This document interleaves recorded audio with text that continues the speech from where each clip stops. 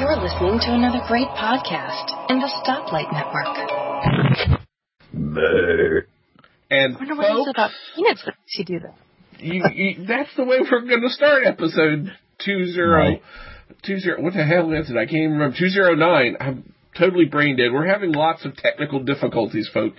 And Mike's having gas expulsions. I'm having gas expulsions. It's not starting out well. And poor Melissa Davis, the Mac Mommy's back with us. And she's having to listen to all this. Hey, Melissa. I'm a glutton for punishment. What can I say? I was going to say, you asked to be back. Is this some sins you're making up for here or something? Must be some kind of atonement, yeah. Okay, I hope no one's right. allergic to peanuts on this show. I'm not. No, I'm not. Why, are you eating peanuts? Will they cause us to become sick? Well, Mike just said he was eating peanuts, and that's what gave him the burps. Oh, okay. Yes. Well, before we forget, because we would not want to disappoint dear Mr. Mark, we have the world-famous weather report to get out of the way. Here in my neck of the woods, it's currently 63 degrees. It's too hot. Air conditioner is running full blast. So we're cooling off, which is kind of strange. I went out the door today. It was very discomforting to be out in the outside. They let you out? Yes, I went outside. But on leash. Without a permit? I'm sure. Yeah. I went. Well, They didn't let me out. I've been in all day. I went, I think it was, the kids and I went outside. We played a card game called Munchkin. I couldn't think of which one we were playing, which was fun. We played that for an hour or so outside, and then I went out and read for a while. I actually grilled out last night for a little while, so, give me some props here, people. Oh, okay. I don't even know you. Yeah. So Mike, you're up. What's your forecast? 56 degrees, overcast, it's trying to rain. In South Dakota, it's always worrisome because there's been very few times that we've had to worry about too much rain. And right now we're kind of at that point. It's still okay yet for the spring. We've got moisture to get started, but, it's a little slow getting started, and we just worry that, if this continues, it could be a hot, dry summer, and in a agricultural community, that's not a good thing because our economy kind of rests on that. So we hope that we will have sufficient rain to make the farmers happy and grow things. Melissa, would you like to share your forecast doesn't change that much, though, does it? Hot in the day, cold at night? Yeah, pretty much. Actually, it's relatively cool, and like I said, they didn't let me out today, so I have to cheat and look at my iPhone. And according to my iPhone, it's currently sunny, which it is because it's not even 6:30 yet, and it's 73 degrees. The high today was forecast as 79 degrees. Wow, I think we hit the mid to upper 70s, and we have a guest report. Our friend Dorothy Yamamoto told me that it was hot and muggy in her neck of the woods in California. She didn't like it. She's a winter person like me. Dorothy, I know there's other reasons that I adore you. That is just one of the many. So, and to tie in perfectly with the weather, I have to share my new piece of kit. Now, I follow a couple deal sites on Twitter, and I usually really follow them really close to Christmas. I'm really watching what's coming through in case I need to buy my wife or the kids or something special for somebody that I'm going to give a gift to. Not you, Mark. Mother's Day's coming up. That's true. Oh, I could have given this to my wife. That would have been great. But I bought a laser temperature gun. They're normally between $75 and $150. This one was like 70% off. Nice. It's a Laser Grip 360. There's the box. We have one of those. Whip it out. I want to see what it looks like. It's upstairs. We've been playing. Oh. So this is a laser, not an infrared, or? It says Laser Grip 630, dual laser targeting system, easy to read, LCD display, backlit, accuracy plus or minus 2%, temperature range negative 58 to 1076 Fahrenheit, resolution, distance spot ratio 16:1, response time 500 milliseconds, emissive adjustable battery 9 volt. Just says Laser Grip 630 thermometer. So is it looks like a gun, and you pull a trigger and it shoots out a red laser beam? Yeah, I don't know if you can spot test. Mm-hmm. Yep, it looks exactly like the one we have. We just used that for my son's science fair project because one of the things I think I told you guys about that he was the subject was we were talking about balls last time, remember? Yes. So he was changing the temperature of them to see if it would affect their elasticity, to affect the height of their bounce. And so one of the ways we were doing it was boiling it in the water. So of course you're not going to pick that up and try to test it. So of course Daddy's a geek, so he has one of those laser guns there. So I got a really cool picture of, they had already done it and everything, and then we needed to stage a photo shoot.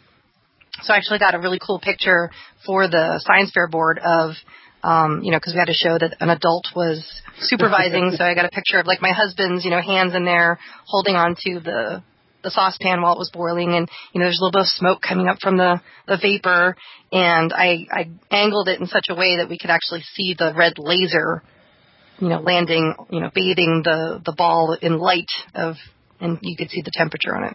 That was really cool. So my kids all thought it was fun for me to take their forehead temperature. I was just going to say, that was the first thing my husband did, was pointing at your forehead. Now, don't look at the light, kids. Don't look directly into the laser, children. Hey, kids, check this out. Dad. And then the kids wanted to use it to torture the cats. Of course. Laser. I said, that's not what it's for. Go down and get serious and get the laser pointer. That's what that's for. But Dad, we got the temperature of its paws. We've been having fun with it. I've been checking the temperature of different parts of the house because my house faces almost just slightly east of north, so I face almost due north. So the front of my house gets no sun most of the year. And so it was just fun to do, check it and then check the back of the house where the doors go out onto the deck. That was the picture I tweeted out earlier today for those that are curious. And have you been standing around the edge of your windows and stuff and checking where there's leaks and things like that? Yeah, I haven't gotten that far into it yet. I've just been using the frickin' lasers, man. Next is a thermal camera. Ooh, I've been thinking about one of those. That would be awesome. Yeah, it would be. I wonder how much... I just know if we looked at our house with one of those, it would just be like a blazing inferno with all the leakage. Yeah, I have a feeling if I'd had this past winter a couple of those windstorms, high winds that we had, I would have probably seen it, because if it moves the curtains a little bit, it's probably got a little bit of a leak somewhere. Yeah. I mean, but in all fairness, the wind was gusting at around 55 to 60 miles an hour. So I'm sure that, even at that height, all houses are going to leak maybe just a little bit. But have you ever gone and been desperate enough to take the plastic wrap with the hairdryer and do the shrink wrapper on the windows? Because it looks so ghetto. It's just awesome. Yeah, no. Well, when we were first married and we lived in a trailer house, what we should have done is just seal the whole stupid thing in a baggie. But right. Yeah, because they're terrible for being able to keep the temperature in.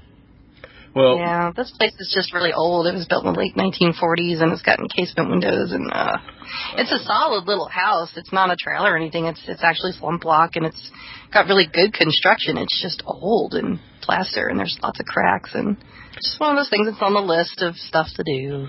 Well, see, now, our house is fairly new. It was built in 99. So it's pretty tight, I mean, for the most part. The windows, I think, are the next thing I need to replace in this house, though, because they were good double-pane thermal windows, but they were acceptable, but they weren't good quality double-pane thermals, and I just need to build up a little more cash after recovering from putting a roof on it. Yeah. Windows are just expensive. We got an estimate. We got it priced, and it's just one of those things that just had to go on the list, just a long list. We had to prioritize other things, because that's how it is when you have an old house. Yeah. This house is actually one of the newest homes I've ever, built 1940 something, because I'm from back east where most of the homes that I lived in were like 1900s, early 1900s. So I'm kind of used to growing up or living in places where the glass looks like soda pop. Yeah. Because it's old, so I don't know, I think I just was blind to what you need to really do with windows in order to make your house efficient. So it's just never been much a priority as much as it should be. Well, I tried to, when we were building the house, where things I knew that I could replace at some time in the future, I would cut back slightly on the quality, and stuff that I knew I didn't want to have to mess around with, like the hardwood floors upstairs. I said, okay, we're going to spend the extra money and have that done now because I don't want to live in a house while they're ripping out all the flooring and putting in new hardwood. So it's going to have priorities. Yeah, so we picked and chose, where we fought our battles on certain things. So, and now we're starting to replace things like, it's just normal house maintenance. So, but yeah, the temperature gun's really cool. Joys of being a homeowner. Yes, but the temperature gun's really cool. I shot it at the cats to check their temperature. They were like, "What the hell is he doing?" A moving target. No, they were asleep in the tent. So I see. It was okay. They were like, yeah, well, whatever. What's he doing now? What new torture device does he have? Yeah, they were nonplussed by the whole thing until they saw the little red light move, and then they were like, "Oh, light! Quick, grab it!" So yeah, it was just one of those things that was out there.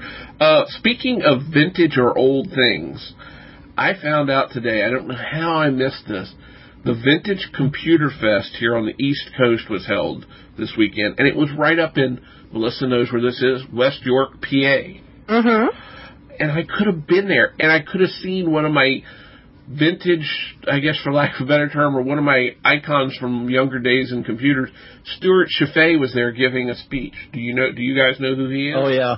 No, Yes. but you can enlighten us. Stuart Chaffee hosted the Computer Chronicles. Yeah. Interesting. From 1986, I think it was, to 2000. Well, it changed names late in the run of the series, but it's like 23-year run of the series. Let me Google that. How do you spell his name? Stuart Chaffee is Chieffet, if I remember right. Just look up Computer Chronicles. The Computer Chronicles. That was the name of the show. And it was just an awesome show.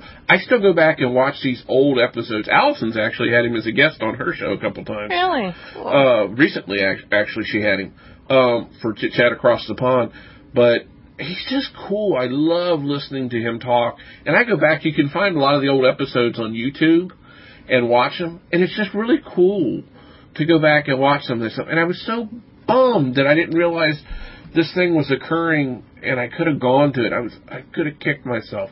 And the funny part was, my wife said, "Oh yeah, you should have gone." I went, "Oh." Well, you would have had permission to. Yeah. Well, I mean, it's only like a 2.5 hour drive, depending on traffic. So it's not that far. It's not even someplace I'd have to really spend the night. I could have just driven up for the day and come back. But it's like, I saw these notes at I started seeing them 8:30, 9 o'clock this morning. I thought, no, I'm not going to do it now. I'm not. Yeah, by the time I get up there, they're going to be well into it. It's already the second day of the thing anyway, so I'm going to miss all the good stuff. So. Oh yeah. Okay, I looked it up. 1983 to 2002. Okay. So yeah, I encourage you, anybody. Yeah, I encourage anybody if you want to. And as Allison has said, the episodes hold up in a lot of ways. He's originally from Pennsylvania. He's from Philly. Yes, that's right. Yes. Oh, okay. He's really cool. He's a really interesting guy. I mean, I used to religiously watch that show, and, of course, when I first started watching it, it was like, oh, it's on PBS, and, it was the rabbit ear dance and everything to get the UHF channels in, because where I lived at that time, UHF channels, or the PBS station was on UHF, so it was very difficult to get. So, yeah, it was tough. But, I'd record it and I'd watch it every week. And I can still remember my mother, God rest her soul, what are you watching? She said, "You've got a computer downstairs. Why aren't you?" I said, "No, Mom, this is the new stuff. They're talking about this new thing called a CD-ROM. This is going to change everything." And she's like, "I don't care." So I love to tell the story on my mother that when I bought my first computer, I went into debt huge to buy it. It was who didn't? It was a PCXT. Was the first new computer I owned. And I think I'm still paying on mine. It's in my dad's attic. But I went into debt huge and all that, and I got it. She said, "I don't know why you spent all that money on a computer. You should have spent and bought that other vehicle you were going to buy to work on your paper route." Because I was delivering the Washington Post at that time on Sunday mornings. And she said, "That's where you should have spent the money." And then fast forward 20 years, and I say, I've been in the IT industry I've been professionally in the IT since 1980. 88, 89, I don't know, somewhere's in there. I said, Mom, which do you think was the better investment? Shut up. So yeah, it was always fun. But yeah, Stuart Chaffee was great. I would have loved to see. I'm going to keep an eye out on that when they have the next one here in the East, and I'm going to see if I can't get to it because they just had so many cool old computers and stuff like that. They had a guy showing an Apple I. I don't know whether it worked or not. They had a couple Apple IIs they were running. Commodore. I'd love to get a hold of an old Commodore Amiga. So I never had an Amiga. No, actually, I've mentioned it on here before, I think. I have an old Commodore 64, and I have, not mine, they're my father-in-law's that I inherited from him. And then a Commodore SX64, which was their luggable computer. They called it portable, but... The luggable? Yeah, it was. No, it was like the old about 20 compacts? pounds. Yes. The sewing, like a sewing machine? Basically, yeah, well, sort of, yeah. You had the front panel flipped down, and that's where your keyboard was at, and then you had like a little 4-inch screen in there, and I think it was a color screen, I believe, if I remember right. Oh, you were fancy. I had one of the old compacts, the old compact first portables or clones that came out, 25, 30 pounds of portable computer. Oh, yeah, and it had one 5 1/4-inch floppy on there, and no hard drive. No hard drive. So you ran it off, sort of like the early Apples too. No hard drive, so you had to sit there and swap your floppies around all the time when you were running anything. And it was a tape drive. So, it's a floppy drive, but it was a serial drive, not a parallel port. So it had to write everything, one at a time to your floppy, so you had to sit there and wait a bit, and you could hear it churning in there all the time. It was kind of frustrating. That noise, yeah. Yeah, that's about it. I remember that noise. But the reason I bring this up, besides the fact that it's wicked cool, and is that my poor Mac Classic, my beloved child, it's not working anymore. Oh, no. I don't know what to do about it. No, it's, I went to power it up the other day, because I'm very proud of the fact somebody will walk into my office at work and say, what in the world? And I say, wait, let me boot it up. And I boot it up. It has Word and Excel on it, and, it goes through and I can say, look, I can open a spreadsheet here. What do you want me to calculate? I can go through Excel and build a spreadsheet. Boom, here you go. And then maybe I'll turn on the After Dark screensaver. This is, everybody's like, oh, wow. They said, how old is that computer? I said, well, it's vintage 1992. So, it's got a little bit of mileage on it. So I've got an LC575 out in the garage that has After Dark on it, but I think it has the naughty version of After Dark on it. Oh, that's not surprising with you, Melissa, actually. I know you're shocked, right? Yeah, be still. But I booted it up, and it powered up. I got no bong, and then the screen came up, and it's like I'll get a picture. No bong. That's terrible. Yeah. In more ways than one. Don't tell Tommy Chong or Cheech Marin. But it came up, and it's just like a checkerboard pattern on the screen. It's like, and I'm half afraid to open the thing because folks, this is a CRT, and even unplugged, those things hold a shit ton of voltage. Mm-hmm. So I'm really nervous maybe I'll just send it to Jody and let her fix it. Oh boy. There you go. We go text Jody, hey, morning, heads up. Wait till she's done repairing that, wait till she's done doing the surgery on the iPad. Oh, okay, yeah. But, I do want to get it fixed. I'm going to have to sit down and figure it out. I need to figure out what's wrong with it. I'm wondering... Did you already crack it open and check the sound card to make sure everything's seated properly and there's not like a big spider or cat ball in there or something? No, I haven't, because it's on my desk at work and I need to bring it home before I rip into it. I can't really rip into it on my desk because I don't do that anymore at work. I'm a project manager and software guy now. So I can't just tear into it there at work, but I'm going to have to bring it home and dig into it because it just breaks my heart to have it. And some TLC.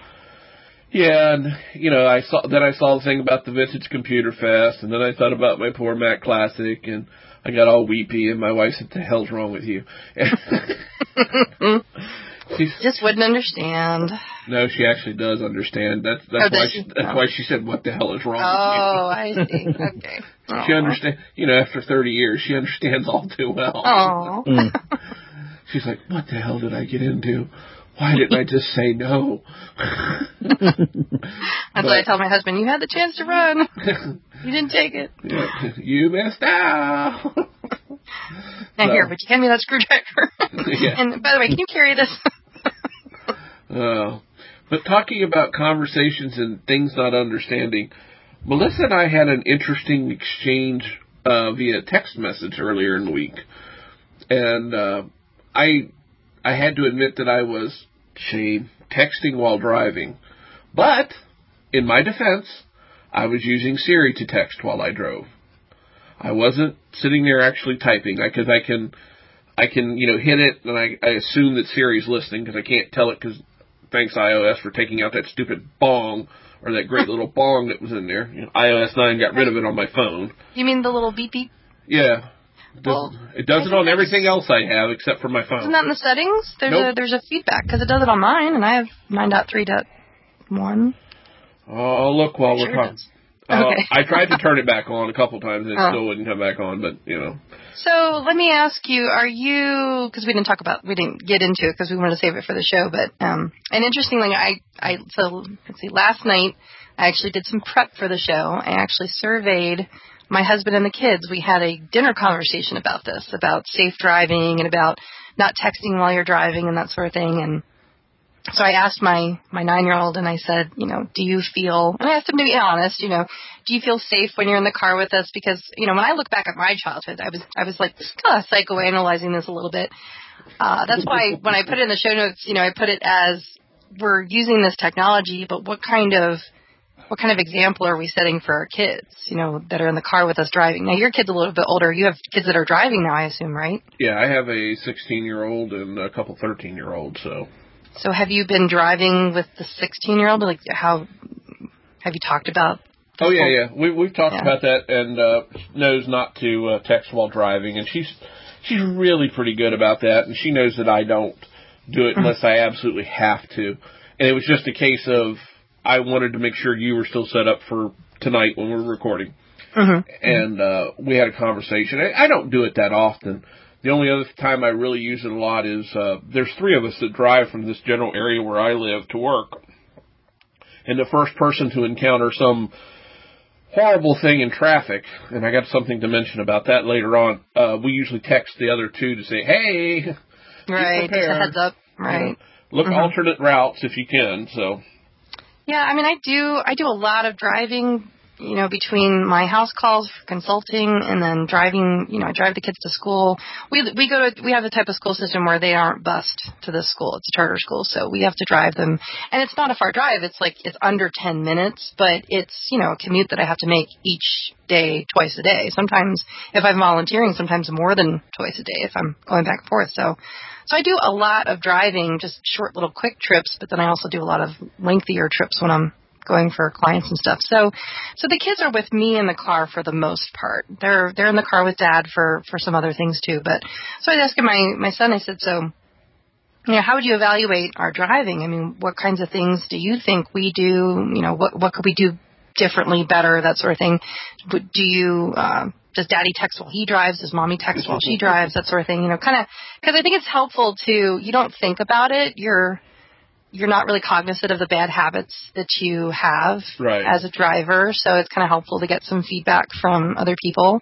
When we drive as a family, Nate usually does the driving. I'm from the East Coast, so I would not consider myself as the best driver, overall. But since I've had kids and since I've moved west and I don't live on a coast anymore, it's significantly improved, I think. I used to have a lot of road rage, and I was thinking back, when I was asking my own children, what do you think of Mommy's driving? I was thinking about my parents as, they're driving. And I mean, my dad will be the first to admit he's got road rage, and my mom would never admit it because she never admits proves anything, but looking back, I mean, I think my parents are really terrible drivers, I have to say. Hopefully they'll never listen to this, but I mean, just road rage, and my mom was always like doing 10 different things. Like, my mom's like an octopus. Like, I think a lot of parents and mothers in general we're constantly multitasking. Mm-hmm. I think we probably just don't know how to not multitask. So I think that's the example that was modeled for me as a child. And so when I became a driver, and I actually didn't drive until I drove, but I didn't own a car and like actually drive frequently until I was like 19. So I wasn't one of those kids that was like in a hurry to get my license and drive. I had so many friends that drove, so it wasn't a real need for me because I dated a lot of motorheads. So, and I hung out, like I had, friends that were, always tinkering with their cars and stuff. And so, some of them like teach me how to drive stick shift and, we tinker with it and stuff, but I just didn't really have the need. So, it was until later on in life that I, got the itch to drive and got a job where I had to commute. And then once I did, then it was like that I was driving all the time. So then I was driving like long distances, 2-hour commutes, that sort of thing. So I actually enjoy driving. Both my husband and I drive stick shift because we actually choose to drive the car, not let the car drive us. So I enjoy driving, and so I am a multitasker just by nature because I'm a mom, because I drive stick shift.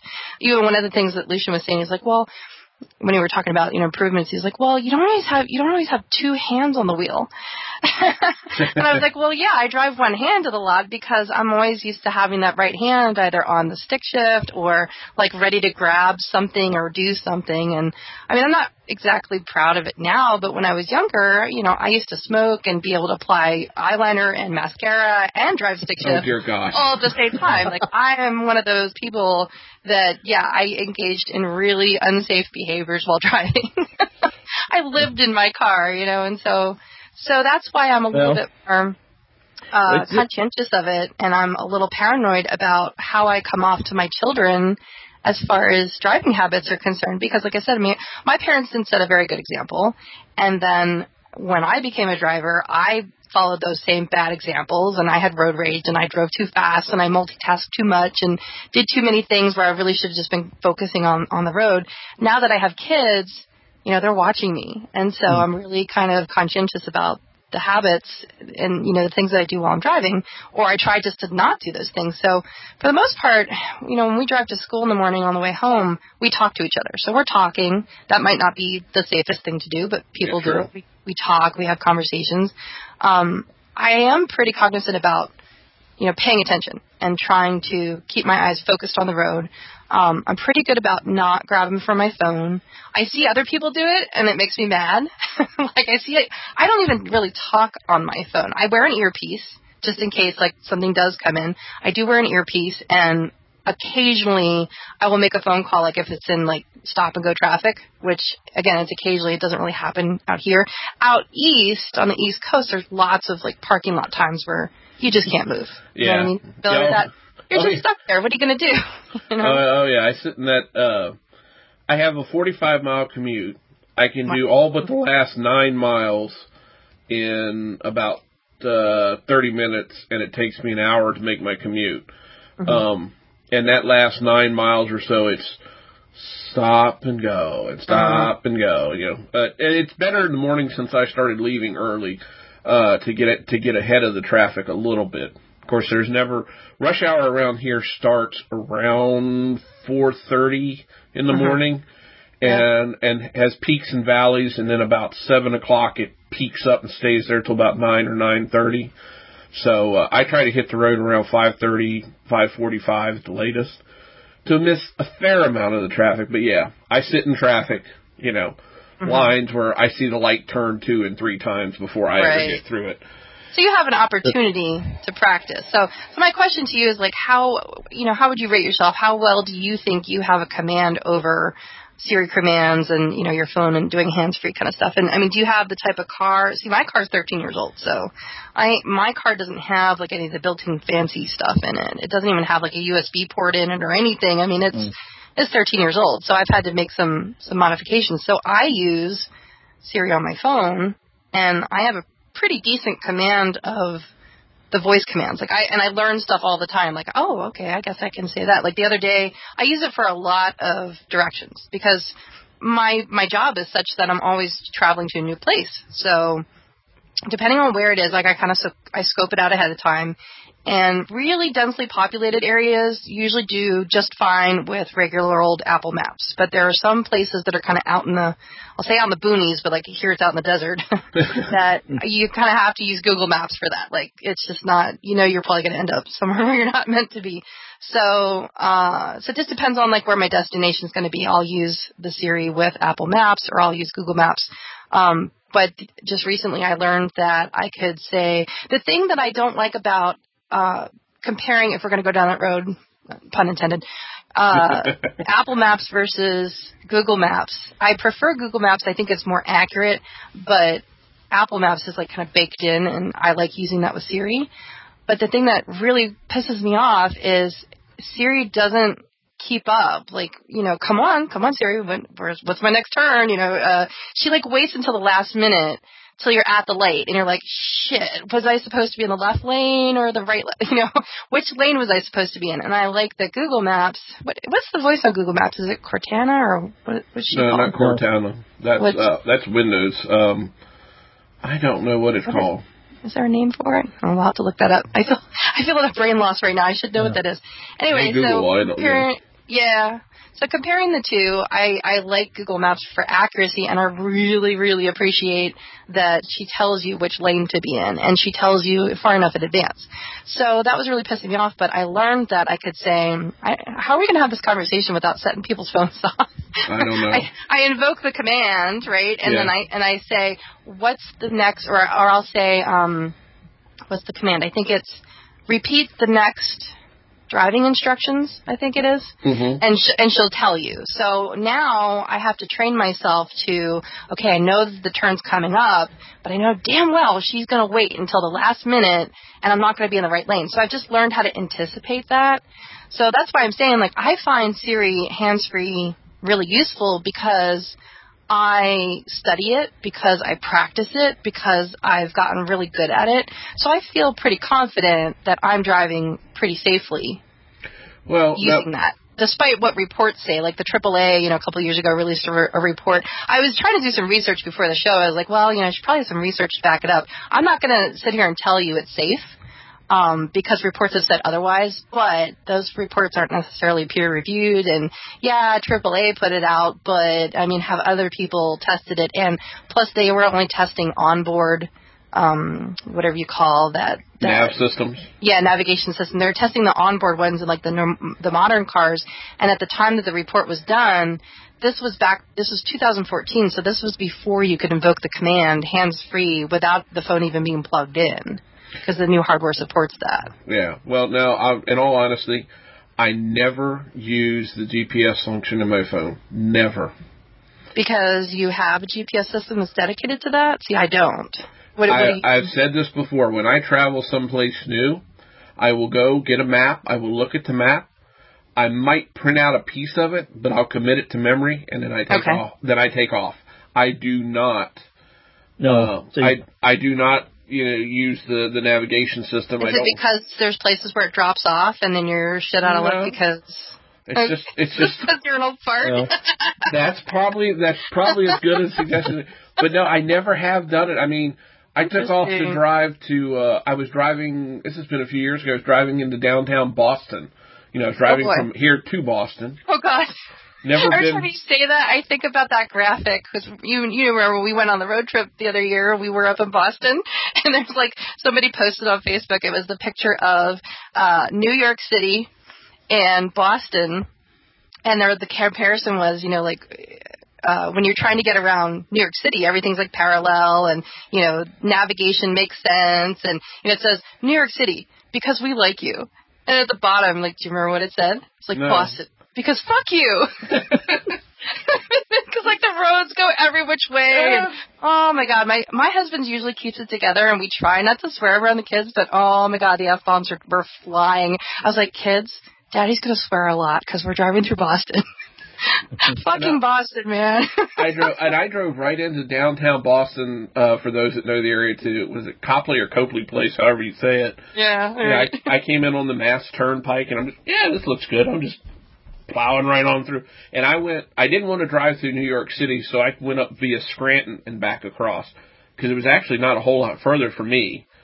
From where I am in Western Virginia to drive that way. Scranton's Pennsylvania, so. Yeah, but I went up 81 and then 83 across over and picked up the Massachusetts Turnpike and came in. Okay. So it was only, by Google Maps, I think it said it was 20 minutes further, and I really didn't want to drive around and through New York City. Well, you get what you pay for, so you went on the Mass Turnpike, so. Yeah, it was a little bit of aggravation. It was interesting. I mean, I drove right into the middle of Boston on a Sunday afternoon, and I didn't care. I was driving on, man. And you lived to tell about it, so. Drove back out too, so I was there for a week. Oh, cool. No, see, when I go someplace new, I use the navigation feature on my phone. You have a Garmin, or what do you? So you use your phone? My phone, yeah, and I use Google Maps because I just don't like Apple Maps, period. And I usually try to get Don't trust it. Liking and trusting are different things for me. I just don't like it, really. And Google seems to do a little better at searches, I think. But I use that because I just don't trust my memory. And I'm trying to keep an eye on the road because keep in mind here, you guys are seasoned travelers. You know, you deal with heavy traffic. We're out here in the country. You know, our traffic jams consist of when they're moving a herd of cows down the road. Cow. Yes. So, you know, when I get into traffic like that, I'm trying to pay attention to the idiots around me. You white knuckle it? Yes, I do. And so I'm trying to concentrate in the road, and then I have my second navigation system known as my wife that I try to ignore. Yeah. And so, no comment beyond that. And so I just want that map up there so I can glance down at it and just see, you know, how far you need to turn and which lane you need to be in if you're on the, you know, in two-way traffic or whatever. So I just like that, and I would prefer to drive, you know, that way. And like I say, I am a white knuckler driver. I've driven through Minneapolis. I've driven around Chicago, and I think that's about the extent of the big cities I've driven around. Or through. So, but our metropolitan area in South Dakota, Sioux Falls is getting bigger and a little more complex. I mean, certainly the congestion of traffic is, you know, starting to get up there. So I do drive that, but I would prefer to have it so you can just see and look down and like say Siri just kind of like, oh, you need to turn like right now. Right. Right. Thanks, Siri. Yeah, so she must be from Boston. Yeah, it could be. But I just like the Google Maps better. But like I say, I wouldn't travel, you know, I wouldn't drive anywhere new without having something like that. Well, the other thing that I'll do that I take advantage of now too sometimes is for like the last little bit of the trip, like if I'm going to a specific address or something like that, I may pull up Street View. So that I just see what my turn's going to look like, so I'll recognize and I commit that to memory. So that I know it when I'm getting, because I had to go down to, and I know Charlottesville, Virginia, and a few months ago I had to go down there to a part of Charlottesville I'd never been to, so I looked it up, I said, okay, I know how to get in the general area, and I looked at the last 2 or 3 blocks, I said, okay, I got it going, and we're coming up to it, and my wife is with me, and she said, do you know where to turn? I said, yes. I said, it's the third driveway up there on the right, third parking lot entrance on the right. She went, really? I went, yeah. She said, you can't see the street address. I said, don't need to. Turned in, she said, you're in the right place. I said, I know I am. You're an anomaly right there, dude. Yeah. But that's just the way I do it. I've always, I mean... so you have a good memory. You can rely on your memory, whereas like Mike and I don't like to rely on our memories. Right. I mean, I trust my memory a lot less than I trust Apple Maps. Well, I mean, I take off and drive, 600-700 miles with nothing. If I actually make it to MacStock this year... but you are going to make it. You are coming. I got to come up with the moolah. If I make it to MacStock this year, again, I'll be driving, 1,200 miles, I think, or something like that. You could race Jody. Well, Jody's coming down. She's got a lot. Yeah, you're going the opposite direction, right? Yeah. Or a different direction. I probably won't use anything. Now, if I print a map off, it'll be the last little bit there around Woodstock. But I've already looked at my route. I know exactly how I'm going up by Pittsburgh and across. So. Oh, wow. Okay. If I was to come, and again, I don't think I am, but if I was to come, it's not that hard. 212 to I-29 to Highway 90 that goes through Sioux Falls, and take that all the way up to, there's like 3 highways, and then when you get to Woodstock, then that's where I would have to start paying attention. But it wouldn't be that difficult to do. Well, I figure at that point too, Melissa, you and I have Find My Friends on. Yeah, right, yeah. How does it, Melissa? Oh, Mike's there too. Well, look, our dots are getting closer. No, I'll just say, Melissa, I'm here. Where the hell am I going? Right. It sounds like the plot from Armageddon. But stand on the roof, Melissa, and wave. But that comes in handy. I love using that. I used to find my husband all the time. Well, and it's kind of it is helpful if they have really accurate description of the intersections, because I've driven down in Sioux City, Iowa, and whoever designed that town was an asshole. Well, yeah, you need to drive in Washington D.C., Mike. Oh my God, yeah. If you can survive Washington D.C., like. Well, we were down there once, and we were following my daughter. She's more familiar with it, but we're going around some of these curves at night with bad markings and whatever. But then I'm also trying to navigate down there, and you come to the top of this hill, and there's like a 3-way intersection there, and you have 1.5 seconds to try and decipher which one you're supposed to take. Right. No, there's just some people. It's kind of like that joke that Bill Cosby used to tell about what's the big hill out in San Francisco? Which one? Yeah, I know which one, but the famous one. Anyway, somebody decided to put a stop sign at the top of that one, and so he's driving a stick shift. And oh my God! Yeah, what do you do with a stick shift when you're going up a hill and there's a stop sign at the top? So he said, everyone just pulled their cars over and made it into a used car lot up there. So that's funny. Yeah. Oh, you don't hear Hilltop car lot, huh? Yeah, no, I know what you're talking. Well, of course, the funny part is, when we first got married, I bought a truck. I brought a little S10 pickup truck, and we bought just the basic. I didn't have power steering. Basically, all I had was a large fuel tank, air conditioning, and an AM radio. That was and the then extent. You upgraded. Now you have the big ass truck. Yeah, those were the only 3 options I had on that truck, and it was a stick shift. It was a stick shift. And it was all well and good when I did all the driving. Well, my wife's job changed, and she had to use the truck. Well, we got rid of that truck quick. I was going to say, it didn't last very long, did it? Well, she did I did teach her to drive a stick shift, and she did learn. And she'd been driving for years. So I took her over to, there's a local high school that has a hilly parking lot. So I took her over there. Yeah. And I took her over there and taught her to drive. I mean, so now she knows what burnt clutch smells like. Exactly. Yeah. And folks, I've driven things up to like a 26, 28-foot box truck. So I've driven some large vehicles in my time. I taught her to. So we got an automatic truck, and then the truck that you saw me in, which I still have that truck, Melissa. Do you really? Yeah, it's now 14 years old. So I'll say, yeah. It's getting some age to it, but still runs and still gets me around. But driving. You'll need a step ladder to get into it. Yeah, you probably do. Yes. I should find that picture and put it in the show notes. Or I just need Guy to lift me up into it. Yeah, well, if I'm standing next to Guy, I'm looking at his belt buckles. I know. So but anyway, I should find that picture and put it in the show notes. That could be our cover art for this week.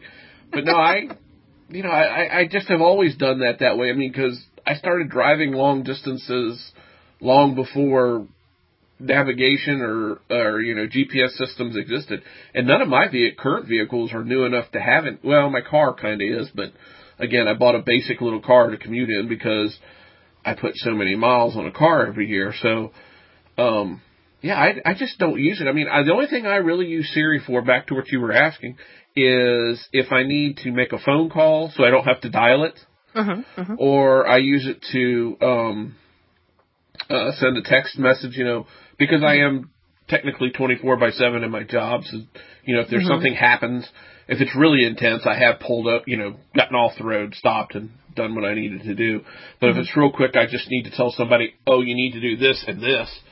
I'll send a text message to do that. I don't have a problem doing that. Yeah, if I need to actually mess with the phone in my hand, then I will pull over. I am very, like I said, I'm very conscientious, even when the kids aren't in the car, because I just am paranoid, I guess. And I try to be, I guess in my mind, I'm always thinking, something bad will happen. I'll get into an accident or somebody will do something and people will be talking about it, oh, well, she was texting, or, we looked at her phone and it had the map on it.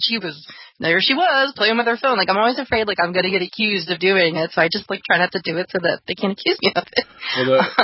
Well, the worst thing I see, and I see this on a repeated basis, is people driving their cars with either a book or the newspaper laying on the steering wheel that they're reading while they're driving. Yeah, I've seen people read. And drinking coffee. Now, I can't complain about it because, like I said, occasionally I will put makeup on while I drive, but I'm pretty good about timing it just right. I'm not physically actively moving while I'm doing it. I'm usually at a red light, I have the eyeliner in my hand, ready to go, okay, I know where the bumps are on the road. And see, it's funny because I think, again, going back to your parents are modeling this stuff for you. My dad, was he still is. He's a boiler technician. But he used to be on call. He used to drive a parts truck for a living. So, growing up as a kid, it was always such a special treat for my dad to take me in his van, in his work truck. And, he's got all the tools and they're jangling around in the background. And, and so my dad, both my parents are coffee drinkers. I don't know how I escaped that. I only recently started drinking coffee, and just because I don't drink it for the taste, I can't stand coffee, but I'm desperate for some energy, some fuel. But I get why my parents did. They were the type of people you may not talk to me before the third cup kind of.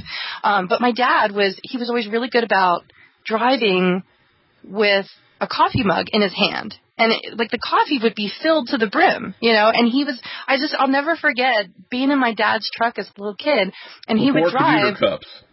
Yeah, exactly. I mean, this was just a regular old coffee mug because his company would always issue them, work uniforms, and he always had a coffee mug with the company's logo on it. And so he would drive, and he knew, because he drove for a living, he knew where all the bumps in the road were. And I would just watch him in such amazement that he would just lift his coffee mug, to the bumps so that he never spilled it. And so the joke was, when I was ready to actually finally learn how to drive, the first thing he did when he got in the car with me was he came in the car with a full mug of coffee, sat it on the dash, and said, "There, now go. Don't spill it." Oh, wow. That was my dad teaching me how to drive, and this was before stick shift, luckily. But so he was very elegant with the coffee cup and never spilled any coffee. So I guess between watching my mom applying mascara and my dad drinking coffee, I was raised by multitasking drivers. And I just grew up as that being normal, and that was a level that you wanted to get to. You wanted to level up to be able to do that kind of stuff while you were driving. And so I've always been kind of sort of proud of myself that I can multitask as much as I can while I'm driving, but also being very conscientious of the fact that I need to model a good example for my children so that they're not doing unsafe activities. And I especially don't want them to see me texting while driving. So I did, the other night we had this dinner conversation. I did kind of survey them and, ask them whether or not they felt safe, if they thought that, my quote-unquote texting using Siri while driving, was unsafe. And the survey says that he doesn't think it's unsafe. He thinks that I have a pretty good command of the Siri technology, and that my use of Siri he doesn't feel like it puts him in danger, because I'm not actually actively picking up the device and, handling it with my hands. I'm actually doing it. So, using the commands. And I feel that, like Mike said, I mean, we drive a lot more than he does. I drive a lot. And, we have driven, my husband and I have been back and forth across the country several times. Not just once, but several times we have been across the entire country, from Arizona to Pennsylvania and back again, and then back out again. So, and we've been up and down states, and so we've driven quite a bit, and so I guess we've kind of become adept at needing to utilize these extra features and these skills to keep ourselves safe. There's things we can do, like texting using Siri instead of using your hands, that I think if other people saw me doing it and then they tried it, they probably wouldn't be able to do it, because I've learned to kind of see where the pitfalls are. And I know that there are certain things that she's not going to understand, that there's things that you have to repeat. And there are times where I get frustrated. I'm like, oh, come on, seriously, you did not understand that? And I'll just give up on it. Like, I know when to quit, is what I'm trying to say. There's times when you just have to redo it or just wait. I guess this would be a bad time for me to mention my 2-minute commute. Oh, boy. Yeah, jackass. It's 6 blocks to work. Wow. So. Why do you even bother driving? Well, because by the time I'm done walking around the school at night, I was riding my bicycle for a while, but I had it all figured out. It was mostly downhill. So by the time I was done, I could get on there. If my tires were inflated and I didn't have to fight too much, okay, I'm a nerd. If I didn't have too much of a headwind and everything worked with me, I could make, probably ride 5.5 of those 6 blocks without pedaling. I like to ride my bicycle. My bicycle. Sorry, I had to do it. No, okay. I always laugh. They send out, they say, it's bike to work. That way, really? I have to cross the mountains. Really? I have to cross over the Blue Ridge Mountains. I will have a coronary approximately 200 yards up the mountain and die. I'm not driving to work. I was going to say, you're just crossover, period. Yeah, I would cross over. After I crossed over the river, then I would cross over to the next lane. Yes. I mean, folks, I got it's a change in elevation of about 1,000 feet, so not really going to happen for me on a bicycle. Aww. But so you guys are not using Siri to its fullest potential, is what we're ascertaining here. No. Now, what I do when we make a weekly trip to Watertown, which is about a half hour away, which is the bigger town, about 20,000 people. And so while we're driving there, as we get outside of, and it's not Siri I'm using hands-free calling. I call my one son to make sure that he's up and ready to go and get his stupid butt downstairs so we can pick him up. He's kind of notorious for that. So, but I've got it set up so I can just say his name and, home phone and do it that way. But like I say, that's built into the Chevy Equinox that I got. Okay. So, it's not Siri, but I do use hands-free, and there are times I do take a call or two, not real often, but I've taken a few calls when I'm driving, but, again, it's hands-free. It is still a little bit of a distraction because you're trying to talk to somebody and pay attention to the road, but, or you sound like a ditz because you're trying to concentrate on something while you're trying to talk to them. Yeah, that's why I try to avoid that. I don't usually make a lot of phone calls when I'm on the Well, and like I say, not real often, but there's been a few times that work needed to get a hold of me to ask me a question or something. Not as often as Kevin's, but it's happened a couple times. And so, that is nice that I can just, press a button on the steering wheel and take the call and deal with it that way. I do wish I had, and I think there's a button you can just get that you can put on your steering wheel. Because if you activate the phone, it'll go through the speaker system in the car. So I've been tempted just to get a Bluetooth button that I could put on the steering wheel that would activate Siri, so I could give it commands. Otherwise, I keep my phone in my little pouch on that I carry. Which phone do you have? You can't invoke the command and have her pick up, because mine does that. I mean, it'll do it if you're plugged in too. Well, usually. I think it's because your phone. Mike has a 5S. Am I right? 5. Not even a 5S. Yeah, I have to look it up. But I know you can do it with the 5S because that's the one I just handed down. It had to be plugged in. Well, it has to be plugged in. Yeah. Mine isn't plugged in. It's a half-hour drive, so I usually don't plug it in. See, I'm in the habit. I always plug it in. My phone has a special place. Well, see, I don't keep it in my pocket because it's a 6S. And I don't ever like sitting down with it in my pocket anyway. And I have a little cubby that it goes into. Plus, in Arizona, see, there's a reason for everything. In Arizona, it's so stinking hot that the phone will actually overheat if I don't stick it in the cubby and protect it from the ambient temperature. Plus, it also, if I want to listen to a podcast without my earpiece, it actually acts as like a little sound amplifier. because of where it is in the crevice, and it'll actually amplify, like if I'm listening to a podcast or something. But yeah, I mean, I plug mine in anyway, even though I don't have to. I rarely ever plug mine in when I'm traveling. I mean, you have the 6S Plus, right? Right. I just keep it in my shirt pocket because I'm normally wearing a shirt with a breast pocket on it. With, right. I wear a shirt and tie to work every day. Yeah. Yes, I'm that old, folks. But yeah, I do that. Nice guy.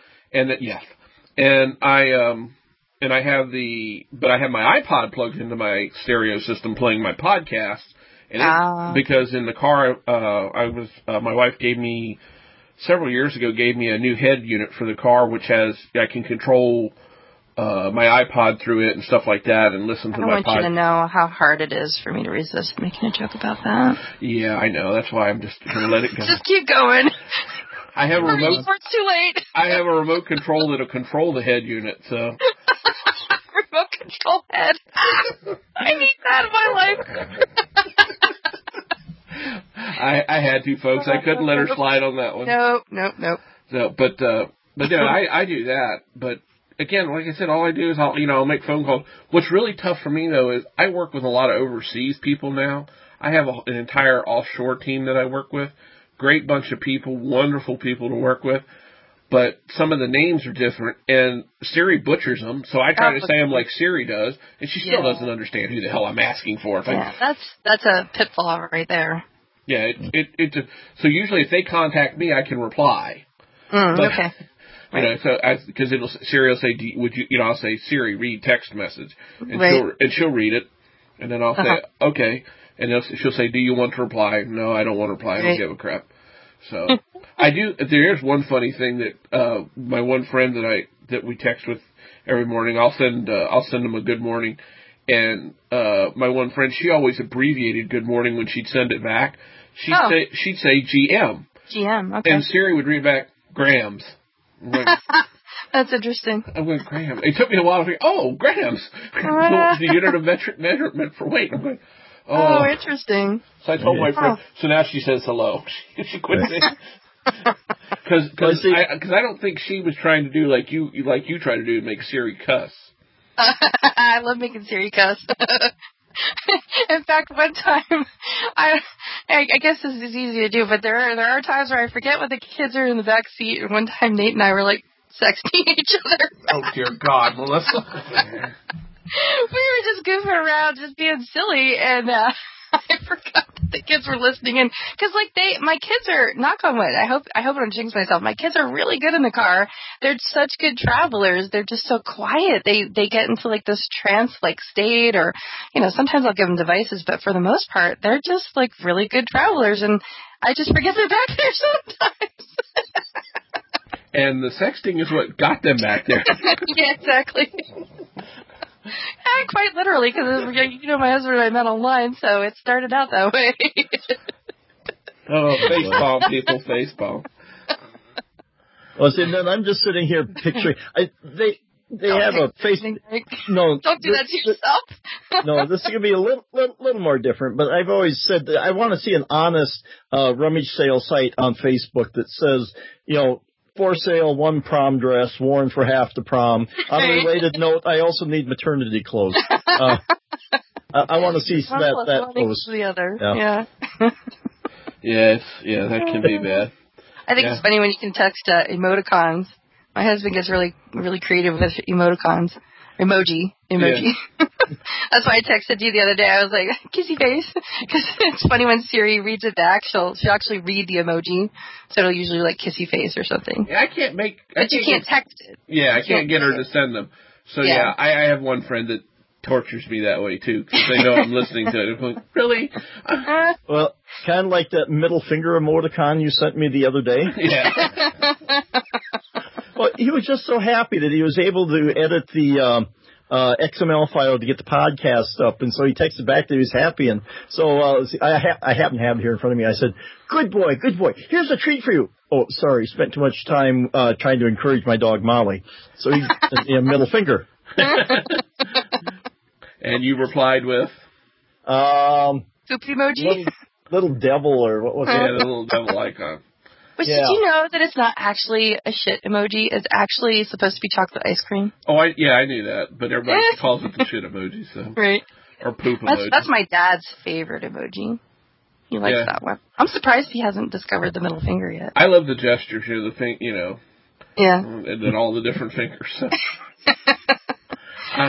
So I guess you guys aren't using, you're not using then Siri to control your phone while you're taking a bubble bath then either, huh?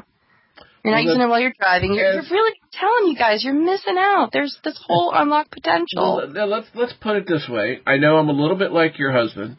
I may take my phone in with me while I'm in the library on the throne to watch a video. Mm-hmm. I know you've talked about poor Nate doing that. I do it, hell. Yeah, well, I know, but I mean, the phone takes the place of the magazine pile up. I mean, come on. Yeah, I understand it. But when I'm showering or otherwise bathing myself, my electronics are not in the bathroom with me. No. And the type of bubble baths I take are self-generated, so we don't, Those are the best. Those are the best kind. So yeah, no, and I mean we even have a giant 2-person jacuzzi tub in our bathroom. Oh man. We never use it. Yeah, no, my husband can't fit in our tub, so it's just me. I can barely fit in our tub. I like my bubble baths, and I also like to listen to podcasts occasionally, or even just like classical music and stuff. But I use Siri so much to the point where I can actually control it. Like I put it over on the sink, and I can control it while I'm in the bathtub. Like I'll text my kids or I'll text my husband like, "Hey, can you bring me such and such?" Or I just think it's fun. I just do it because it's a geeky thing to do, not because it's necessary. It's just fun. Well, no, I mean I understand that, but I'm just so afraid I'll drop it in the damn tub or something. Well, that's why you got to put it on the sink. You see, that's why you have to learn how to use Siri to control it, so you can keep it a safe distance.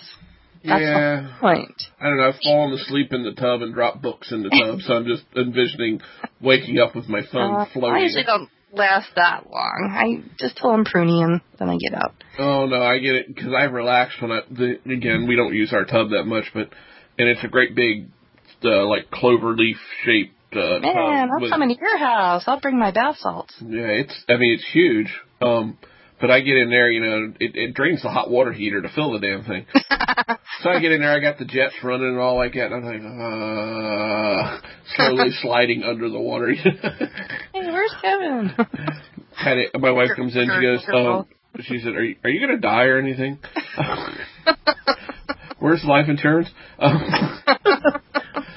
the cabinet under the sink. So yeah, no, I don't take my electronics in there. I guess I will have to admit that there was a time when I would have considered it, and I thought about a Bluetooth speaker. But now with 3 kids, I don't get to spend that much time in the shower. I'm kind of, They're using it. Well, we have other bathrooms, but I mean, I'm in and out because, I'm breaking up the most recent fight or whatever it is, whatever. Or I need to get yelled at for something I haven't sure I did yet. So. Things you don't understand. That's right. That's part of being... Like pop culture. Yeah, oh yes. Pop culture. I'm so freaking totally lost when it comes to pop culture, folks. Give me an example. What do you mean? Let me see if I can help you out here. Can I throw out my example? Yes, go ahead. Okay, because a couple of weeks ago I went to the prom. I'm the janitor. I have to be there. If something goes wrong, I didn't actually... He had a date, folks. Yeah, right. No. Anyway...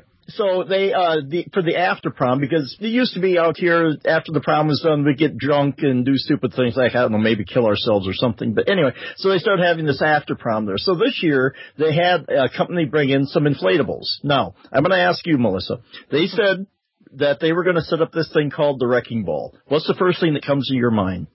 Miley Cyrus or any other parody. I'm not a pervert. Thank God, with the exception of one person, everyone I said that to. Robert ruined the Wrecking Ball. Right, yeah. So, and now just to clarify it for people, what it is this big inflatable with this wrecking ball that hangs down in the middle, but there's 5 pads around the outside. People stand on it, and you throw the wrecking ball to try and knock people off. There was no young girls in their prom dresses or out of their prom dresses riding around on the wrecking ball. But yeah, that's pop culture because. So that's kind of corrupted me. But yeah, some of this stuff, not going to say that I'm up on it. I try to have just enough so I understand, let's say maybe 80% of the memes that are out there. And it's usually memes. If it's something a little bit more detailed than that, I'm screwed. But what are you having trouble with, Kevin? Oh, dear Lord. The list is... First of all, I do not understand what the hell the fascination. Fascination. Thank you. I couldn't get the word out. What the fascination is with the that's an adult stop here about Kardashians or whatever they are. The Kardashians. What the hell? Who the hell cares what these people are doing? I don't either. I really don't give two shits about the Kardashians. I really, really don't. I just know who they are because I'm so annoyed with it. I don't get. And all right, next thing. I'm with you on that. I don't get it. Okay. I really don't get it. I know the name, but I don't understand why they're famous. I don't understand why they have money. I don't understand why they're a thing. And I hope that they just get it over with. Like, is 15 minutes not enough for you people? Okay, can I throw out and I refuse to call him Caitlyn Jenner. Can I throw out the Bruce Jenner joke I heard? Sure, what the heck? Sure, yeah. Okay, if Bruce Jenner's going to be a superhero, would he be an X-Man or would he be a Transformer? An ex-Transformer, I don't, X-Men. But like, just enough, I just pick up on these things just enough so that if I'm talking to somebody, younger than me, I hopefully won't look like a complete idiot. Well, they were. No, that's what you do. I mean, right. My husband's a high school teacher, so he gets a lot of it, and he sees more stuff than I do. So there's some times where he'll inform me or educate me on something like, really? That's a thing? Yeah, okay. Yeah, I know. Well, yeah, having a high school age child, I'm learning more than I really care to know it sometimes. Right. But I mean, I don't understand the whole thing now with the way kids, for lack of a better term, and this has been going on for years, I know it, the way they dress. Pull your goddamn pants up. I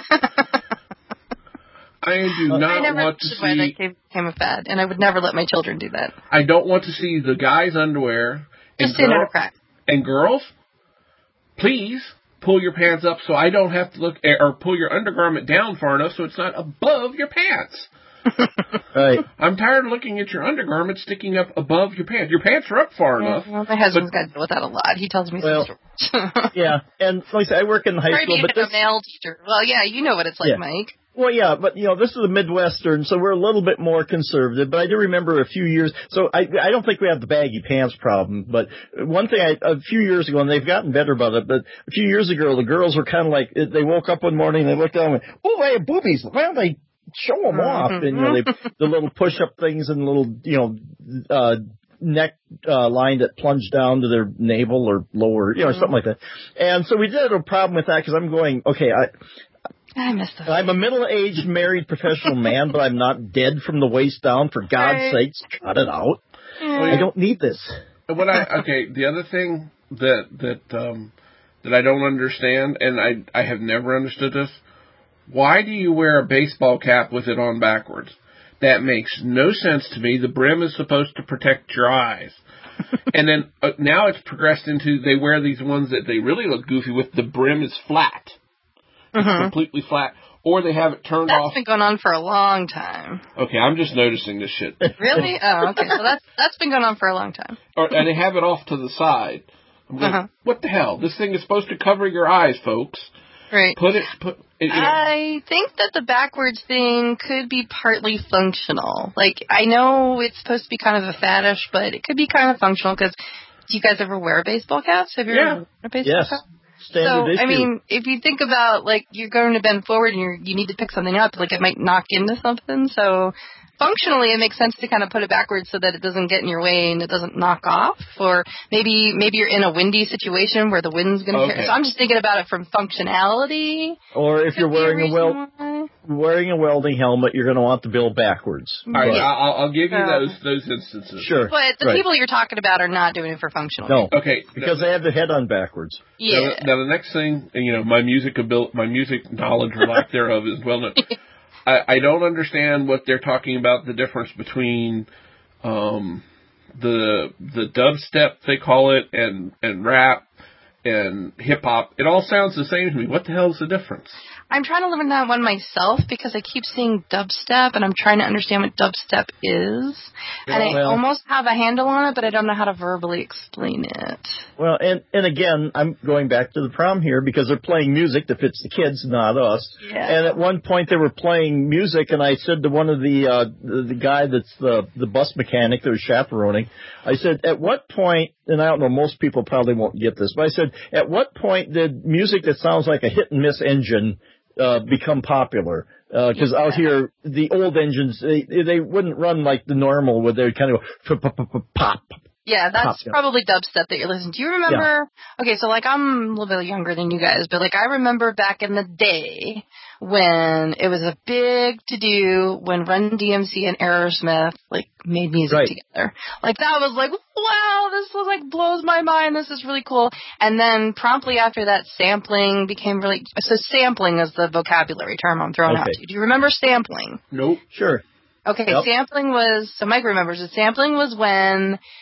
I'll use air quotes here, musical artists would take samples of other people's songs and they would put them together with other songs. So like, or there was like a mix, like remember mixtapes and mashups where you take like Peter Frampton and what was it? Baby I Love Your Way. Remember that like mashup that became really popular? It was like an old classic song with like a newer song, and they'd like mash them together and they'd make this melody, and like they would take things where the melodic bars matched, and it just made like a really good combination song. Sampling pissed a lot of people off because there was like the whole copyright thing, and like, well, is that legit to do? And so it would show up in all these rap songs. But dubstep takes it a step further where they'll actually take the notes, like not a whole sample of something. Like, who did it? MC Hammer. You know, a bunch of these rap, R&B, hip-hop people would put sampling from metal songs or sampling from, like, remember Vanilla Ice? He was big on sampling. Like, he took Under Pressure from Queen and sampled it. You know, that's a popular version of sampling. Okay, so it was a sample from a Queen song that made it into a more pop modern song, and everybody went nuts for it. And we were all like, don't you know that was like one of the greatest songs ever, and you just butchered it, you know? So what is a Run DMC? Oh Lord.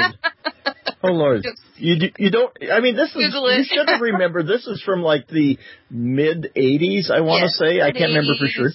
Yeah, because Aerosmith had been on the decline because at that point they'd almost drank themselves to death, literally, or at least Steve Perry did. They weren't quite through rehab yet. Yeah, I think they were just starting rehab, and that's kind of relaunched their career because Run DMC, because what is it, the Rev? And yeah, and so they did. So there was this MTV video of them where Aerosmith is trying to play their song, and all of a sudden they hear this rap music from the other side. And like the video where that was Dude Looks Like a Lady, where they got into the elevator and she was like, first floor, ladies lingerie. Oh yeah, that one. Never seen these people before. Well, you know who Aerosmith is. Yes, I know who Aerosmith is. Yes. So Run DMC was a rap team. You just said the keyword. Whenever I hear anything that sounds remotely like rap, except for Amish Paradise and White and Nerdy, I just ignore it. Yeah, see, I'm not crazy about rap either. I always was more of a rock and roll type of girl. But when I was, I'll say, a kid, and when Run DMC mashed it up with Aerosmith, it was like mind blowing because that was the first time that somebody had combined it like that. And they kind of launched. And now Aerosmith is a country music star. Now Steven Tyler's branched off into country music, so. Yeah, life is weird. There you go. But I think that song, I think, sort of launched. Now, are they rap or are they hip hop? That confuses me a little bit. That was considered rap because. I think so. That sort of got rap into the mainstream. It had been a thing, but I think that was the one that got the rest of the country. Because it did more of a regional East Coast. It got them on, and it got, it was popularized on MTV. That was back when MTV actually was a music videos that showed videos. Yeah. Yes. Well, I remember that, but I guess I'd quit watching it by the time that came. And then there was what's the guy from Chicago, Enema? M and M. Yeah, no. Well, that's what it looks like when it's written Well, out. it does. M&M, yes. He's from Detroit, by the way. Marshall Mathers. Yes. That's I know his real name. The name he uses to perform it looks like it says Enema, so that's what I call him, is Enema. And then there's Kanye South or West, whatever the heck he is. Well, you're making me feel good because I wouldn't have thought I would know these things. So yeah, I don't. Yeah, and see, it's Facebook. You're not on Facebook, so no, you're missing out. Well, then my wife and I always look at each other. They'll have these commercials on, and Michael knows this. He's not into sports. I only know a little football. I mean, I'm into the NFL. Right. But they'll have these commercials, and there was some commercial they had on this. One of the Samsung phones is what it was for, and they were going, "Oh wow, and look, this guy's using it." And they never said his name, and I said, "Who the hell is he?" And everybody act like he's and it was some basketball player. I never heard of the guy. Or I don't know. I don't know enough about them either. And they'll have some other artist or something like that, musical artist. I'm going, I don't know who the hell these people are. When the Super Bowl came out, so to be honest, I'm not a sports fan either, so when the Super Bowl came out, I waited till it was over, probably a good, month or so. Maybe it wasn't that long. The curiosity got the better of me, but there was all this controversy, just like every year there's either a wardrobe malfunction or, some shit goes down with the Super Bowl, and so then I just wait for it to end up on YouTube, and then I watch it there. Well, I mean, I had never heard of Bruno or whatever his name is, Mars. Bruno Mars, yeah. Bruno Mars. And Bouncy. I didn't know who she was. I didn't know who she was till about 2 years ago. I don't know which is worse, the fact that you don't know how to pronounce these names or the fact that I do. Well, I feel like my geek cred is shrinking like a violet right now. I pronounce them how they look. And I never heard of Bono or Bruno, whatever the hell his name is, and Bouncy or whatever her name is. Well, yeah, she's married. Beyonce is pretty bouncy. I don't know. The whole, all that aside, I hate Super Bowl halftime shows. They're the most god-awful curse on the face. I never watched it for, but that and the commercials. I wait till it ends up on YouTube, or my dad always calls me oh, you talked about the Mountain Dew commercial. I still haven't seen it. It's like Candy Crush. I refuse to play Candy Crush. Okay, I dropped a name into Skype chat there. Yeah, how would you pronounce that one? Tone Loc. Funky Cold Medina. That's Tone Loc. I would have said Tone Loc. Yeah. Well, there's a slight little what's the thing above the O there. In fact, he was probably, I would say he'd be considered more hip hop, but he came out around that time, after Run DMC or before, somewhere around there, and he was known as a rapper or a hip hopper, and then he did a mashup with a little bit of Aerosmith too. And now he's more known as an actor, so he was in popular movies you've seen, like Ace Ventura: Pet Detective. Yeah, I think I've seen it. So, all right, so now, that's Tone Loc. So let's bring it back to Apple. I got a question. Save me from myself. This ought to be interesting. What is Dr. Dre a doctor of? He's got a very special license. I looked. I cannot find where he ever earned a doctorate. He may what's his Dre? He can't use the term doctor. No. Well, okay, he says Dr. Dre. I want to know, because for me growing up, Dre was like a Dre service where somebody would call. You wanted some gravel hauled. You called up the Dre service. He would come load up the gravel and haul it somewhere, or he'd get some gravel and haul it for you. They were basically a local trucker is what you call them now, but it was a Dre service. So I have no idea what he's talking about. So he's a doctor of hauling stuff. Well, if he's a rapper, he's a doctor of hauling crap. I'm sorry, I don't consider rap music. Bad me. But it all depends upon how well it's done. No, none of it's music. I'm sorry. If there's some melody and there's something that holds together, I'd like to think that I have I won't say broad taste, but I will be fairly accepting of some stuff, because there are some people in my life who are very focused, or were very focused on what they like, and it would irritate me because they would mock my music. I don't mock other people's music unless it truly sucks, but I just don't say, rap is bad, because, I like country. I like lots of things. A little classical, haven't really gotten into it, but I'm okay with it. I like a lot of stuff. To categorically, banish a type of music, although some of the electronic stuff isn't too bad. But I'll give it things to listen. I'll give it a try, and if it'll hold my attention for the length of the song, I'm okay with it. But like I say, I don't categorically condemn music. I'll give it a chance. If it sucks, it'll suck. You have to feel it. You either feel it or you don't feel it. The part of the reason I do not like rap, and I do not classify rap as music. It's somebody talking. You have to sing in music, or you have to shut the hell up. Well, depending on your perspective, it could be poetry. No, it's not poetry when you talk about killing the police. I'm sorry. Well, no, that stuff. But yeah. Okay. So anyway, the other problem I have with it is that it tends to portend too much bass into stuff, and I'm the first one in the house, and I get yelled at it all the time. I turn the bass way down on all my stereos. A lot of bass hurts. It makes me feel bad. I mean, I like it. I physically become ill if there's too much bass in the song. I get nauseous. That is the thing, because my younger son has sensory processing disorder, and I never knew what that was until we, got evaluations and stuff like that, and I learned more about it, and I know now that there are certain sounds and certain frequencies that really disturb me, that make me ill or make me want to hurt somebody. Now, in my case, bass isn't one of them. I do like a lot of bass, but I don't like it to the point where it rattles the windows, or I really can't stand it when someone's got it in their car. That drives me nuts. Really, really great inside the car, but outside the car, it just makes me want to strangle people. And I like to feel the music, but like I say, I try not to annoy other people with it. I do like thumping, or like I say, I do like to feel the music in my bones. I like to feel the floor. I tweak my subwoofer, for certain sounds. Realize that I'm like shit outside the house. Right. So.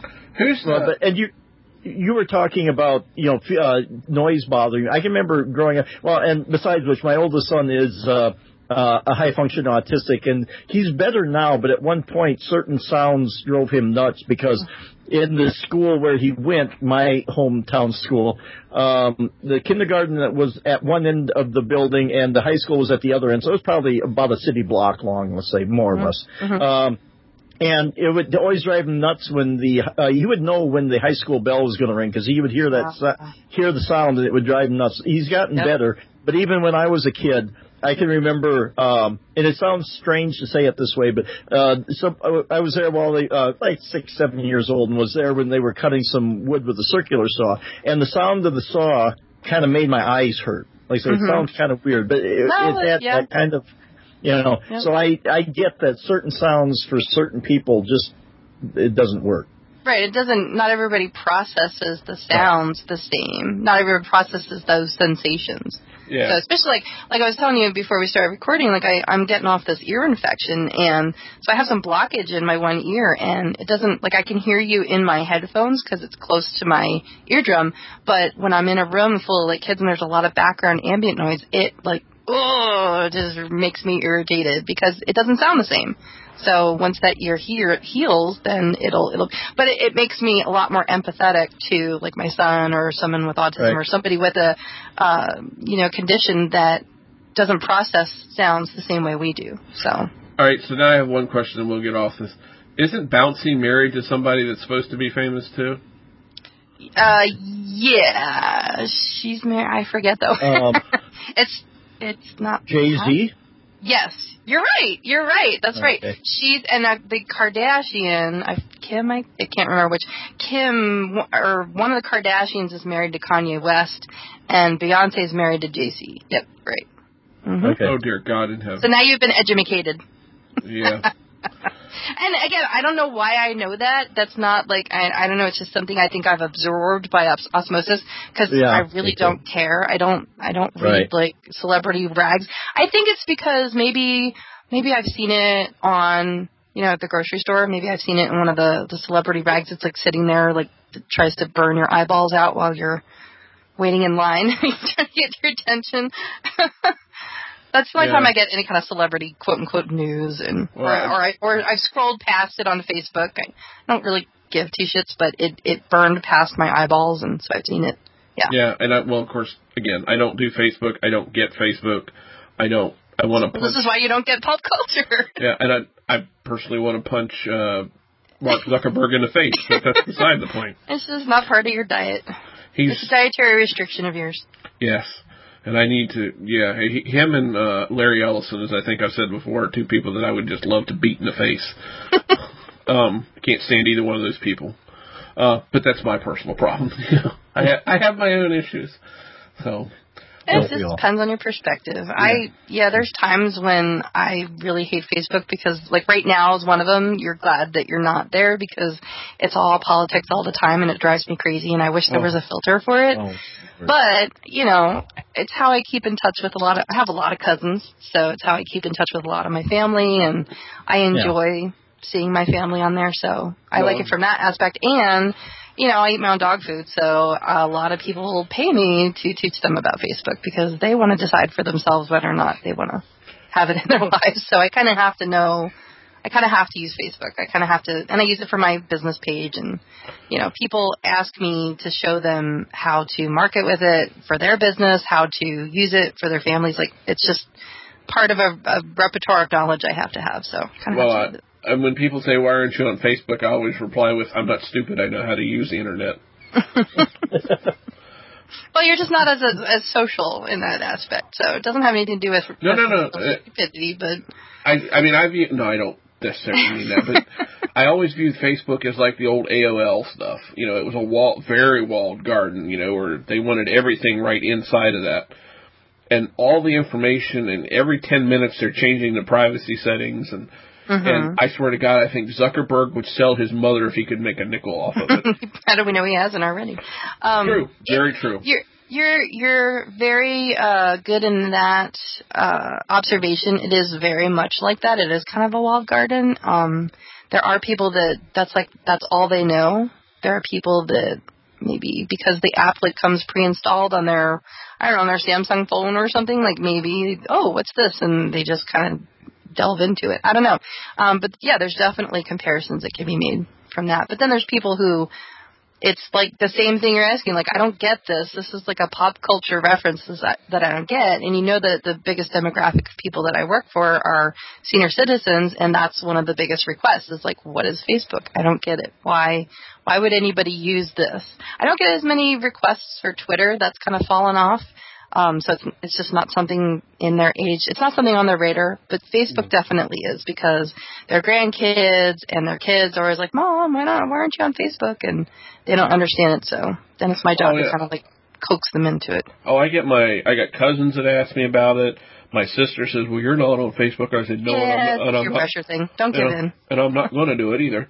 Ignorance is bliss. If you don't feel the urge, if you don't feel the need for it in your life, and you can, that curiosity just doesn't get the better of you, then there's nothing wrong with that either. In fact, people will say, well, I don't want everybody all up in my business, and I don't, well, then don't put your business out there. You can sign up for an account, and you can be nosy and be like a bird watcher and be a voyeur. I mean, that's what the majority of people in that age group want it for. They just want to be nosy. They just want to see what's going on. And there's nothing wrong with that. There's nothing wrong with that. People want to share their information, and if you've got a neighbor across the street, 3 doors down, that likes to watch, pornos in their living room, and they don't close the windows, and you just happen to look out there and you see it, you can look away. You don't have to watch it. Nobody told you how to stare. If your neighbor in the other direction likes to walk around the house naked, I go get my binoculars. Don't have to look. I go get my binoculars, but that's beside the point. Yeah, but if they're 86, oh no. They're cleaning the litter box. You don't have to look at that. There's no rule saying you have to look. You can look away. I did have a Facebook account for about a week, and I was like, oh God, and all these people that I didn't like in high school. I'm like, oh God, get away from me. Popularity contest. Get away from me. Get away. I didn't talk to you in high school. No, I wasn't, and I was not a popular person. But you didn't friend them. No, and like, get away and all this stuff. Well, it's an algorithm, and that's what, it's one of the, it's an abstract concept that people don't understand, and it's purposefully designed to be in your face and annoying, and that part I really do hate because it is kind of predatory. It preys on people who don't know any better, and they think that they have to click a button to interact with it. Like, my dad's always getting tripped up by it. You know, he's like, I'll say, Dad, I'm like, Dad, you need to change your password. Why? I'm like, because there's all this stuff being posted on your wall, and I know it's not you posting it, because I can tell. And he's like, yeah, I wanted to read this article, because, like, again, curiosity got the better of him. He wanted to read some article about something that probably had a pretty girl in it, and he clicked on it, because it's my dad. And he clicked on it, and it probably hacked him or something, and so he ended up with all this shit on his wall, and I'm like, and he doesn't care, you know, like, okay. You know, I said I'm concerned for your security, and your reputation outward facing, and he doesn't give a shit, so. Well, I that way. I have a couple friends that created fake profiles on Facebook, and they told me that's what I should do. I said, I don't have the creative energy to do that. Because I had are kids on it? No, I don't allow them to be. Well, but how long is that going to last? How old are they? 16 and 13. Okay, so how long is that going to last? Until they have to pay for their own internet service. No, they're not on it. Because I monitor the traffic coming and going out of my network. How long is that going to last? Until I drop dead. Remember we get a cell phone. About ways that kids will hack stuff. I know. If the curiosity gets the better of them, well, how do you even use it on their phones where you can't monitor the traffic? Because only one of them has a phone, okay. And that phone is turned over to me periodically to review all things without being told in advance. Okay, so. And all Wi-Fi access is cut off at a certain time every day. Yeah. And pay as you go phone. If you burn through your data, then guess what? You got nothing until the next time I decide to pay for more data. Yeah, sounds like you got it buttoned up pretty well. They'll find ways to poke holes in it eventually, and then you'll find those holes and you'll plug them. But that's the job of a parent, right? Yeah, and frankly, they really haven't. They haven't been too curious about Facebook. Yeah, it may bypass them. You might get lucky, and it might just not be something that they're interested in. I do think it's kind of, there's certain demographics that use it, and I think by the time my kids are old enough to have an account, I don't think they're going to have interest in it. There'll be some other fad, there'll be something else. You never participated in MySpace either? Oh, yeah, I created a page just because I was dared to. Mm-hmm. Well, Facebook is basically MySpace. It's a more modern version of MySpace. MySpace was like Homer Simpson created a web page. I'm sorry. And then barfed on it with, like, after he consumed glitter on donuts. Because I had friends that had sparkly shit. And I'm like, I can't read this damn thing. What the Yeah, hell? But you know what? There were a lot of kids that got their entrepreneur kick from making. It's how I learned. I'll be honest with you. It's what taught me a little bit of HTML code. That's one of the things that I hated about Facebook in the beginning, and I still hate, is that you couldn't customize it. Like, I went from MySpace to, and I still have, like, a MySpace probably somewhere, but, I remember, like, trying out Facebook after, like, a cousin turned me on to it, and this was, like, after it had gone past, like, you used to have to be a college student to have an account, and it had kind of gone to, like, civilian status, and I checked it out, and, it wasn't all that popular at the beginning, and the first thing I thought was, what's up with this blue shit? I want to get rid of this. Like, I want to make it purple. Why can't I customize it? I hated that. I hated being, like, locked into it. And I guess that's probably what a lot of Android people complain about. Like, why can't I just do this? Like, why can't I customize it? Why can't I take this and move this over here? Yeah. So that's one of the things that is really annoying about Facebook is it's so restrictive. You can't turn shit off, and the shit that you want to turn off is like the shit that makes them money. So it's predatory. It's very, you are the product. It's very centralized, and people bitch about it, and it's like, but it's free. I mean, you're the product. It's why you can use it, because you have to, like, look at the ads. And we talked about that the last time we were together. Like, I don't care. Yeah, it's got ads, and that's one of the biggest things the first things that I probably, like, Zuckerberg and people like that would probably want to shoot me, but that's one of the first things I train people on is, like, how to put blinders on. You have to, like we talked about before, you have to build a self-filter. You got to be able to filter that shit out. If you want to if you want to see what people are talking about, if you want to know about pop culture, if you want to, it's like the Google. It's like, here, let me Google that for you. You don't get it? Go Google it. Oh, you don't get it. If you don't understand what's going on and you want to be involved in other people's lives, you kind of have to go to where they are. It's the digital watering hole. It's like being in a bar. It's like, people can say, well, I don't care what you had for lunch and I don't care what people are talking about. Well, then don't fucking listen. Yeah. No, go to another bar that plays your kind of music, it's just go. No, I understand all that, but I get people, oh, let me connect with you on Facebook. I'm going, good luck, find me. Have at it. Oh.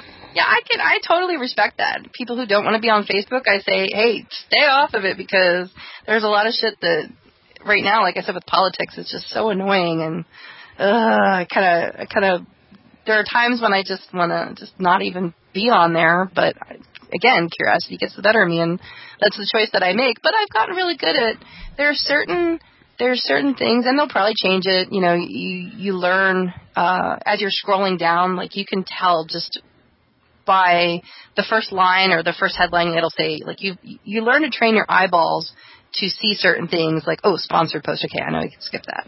Like it's filtering. You train your eyeballs, just like with Siri and everything else. You train your eyeballs, you train your brain. It's like brain training. You train yourself based on your needs. It's like adaptation. You adapt to your surroundings. You adapt to your technology. You make the technology work for you so that you're not working so hard for it. You train yourself. You know what phrases you can say. You know what phrases you've tried to say that don't work, so you don't do that anymore. Like, you know what's going to trip you up on Facebook. Okay, don't click on that anymore. Like, you just kind of learn, and that's, I guess that's why I do what I do, because I see those things that people don't see. Like, I see dead people.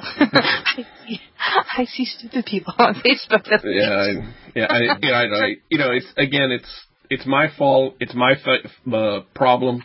And it's just your choice. That's all. And but there's nothing wrong with it. There's nothing wrong with you because you're not on Facebook. There's nothing wrong with you because you don't get pop culture.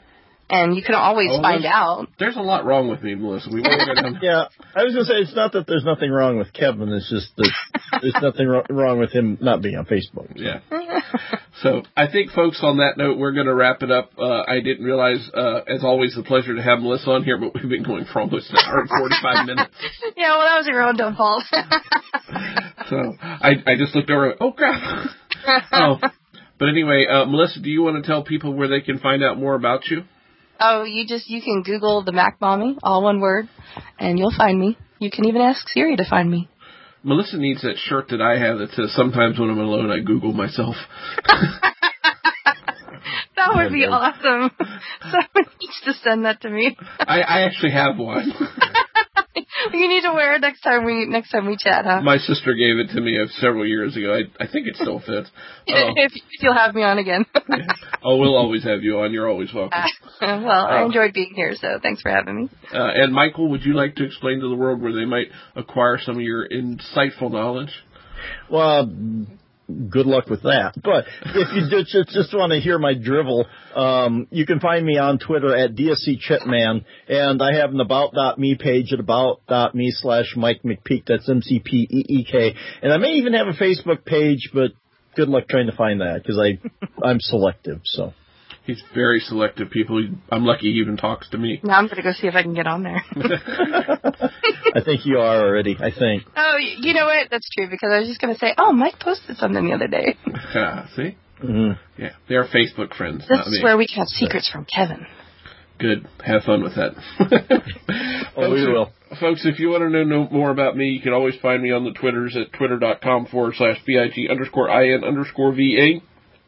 Or go over to my About.me page at About.me/Kevin Alder. And I've also been peeking into Google Plus a little bit more, so, check it out. I might be there. You never know. You can tell a lot about a man the way he uses his underscores. That's right. I like my underscores. I use them well. Anyway, There's 2 of them. I love derailing him. It's so much fun. Yeah, I know. If you want to find out more about the show, folks, go over to geekiestshowever.com. Reviews and comments in iTunes are always welcome. We hope you've enjoyed this show this week as much as we've enjoyed bringing it to you. I want to thank Melissa for being on the show and Mike for being here. And, folks, Mark will be back at some point. He has no real internets at this point because he is moving house. Oh, boy. So he's having to wait a long time to get his internet service set back up. So he will be back with us, folks. So at some point he will return. So, folks, if you remember nothing else between now and next week, don't forget to hug a geek. Let's talk Apple. We play all your favorite hits with no commercials.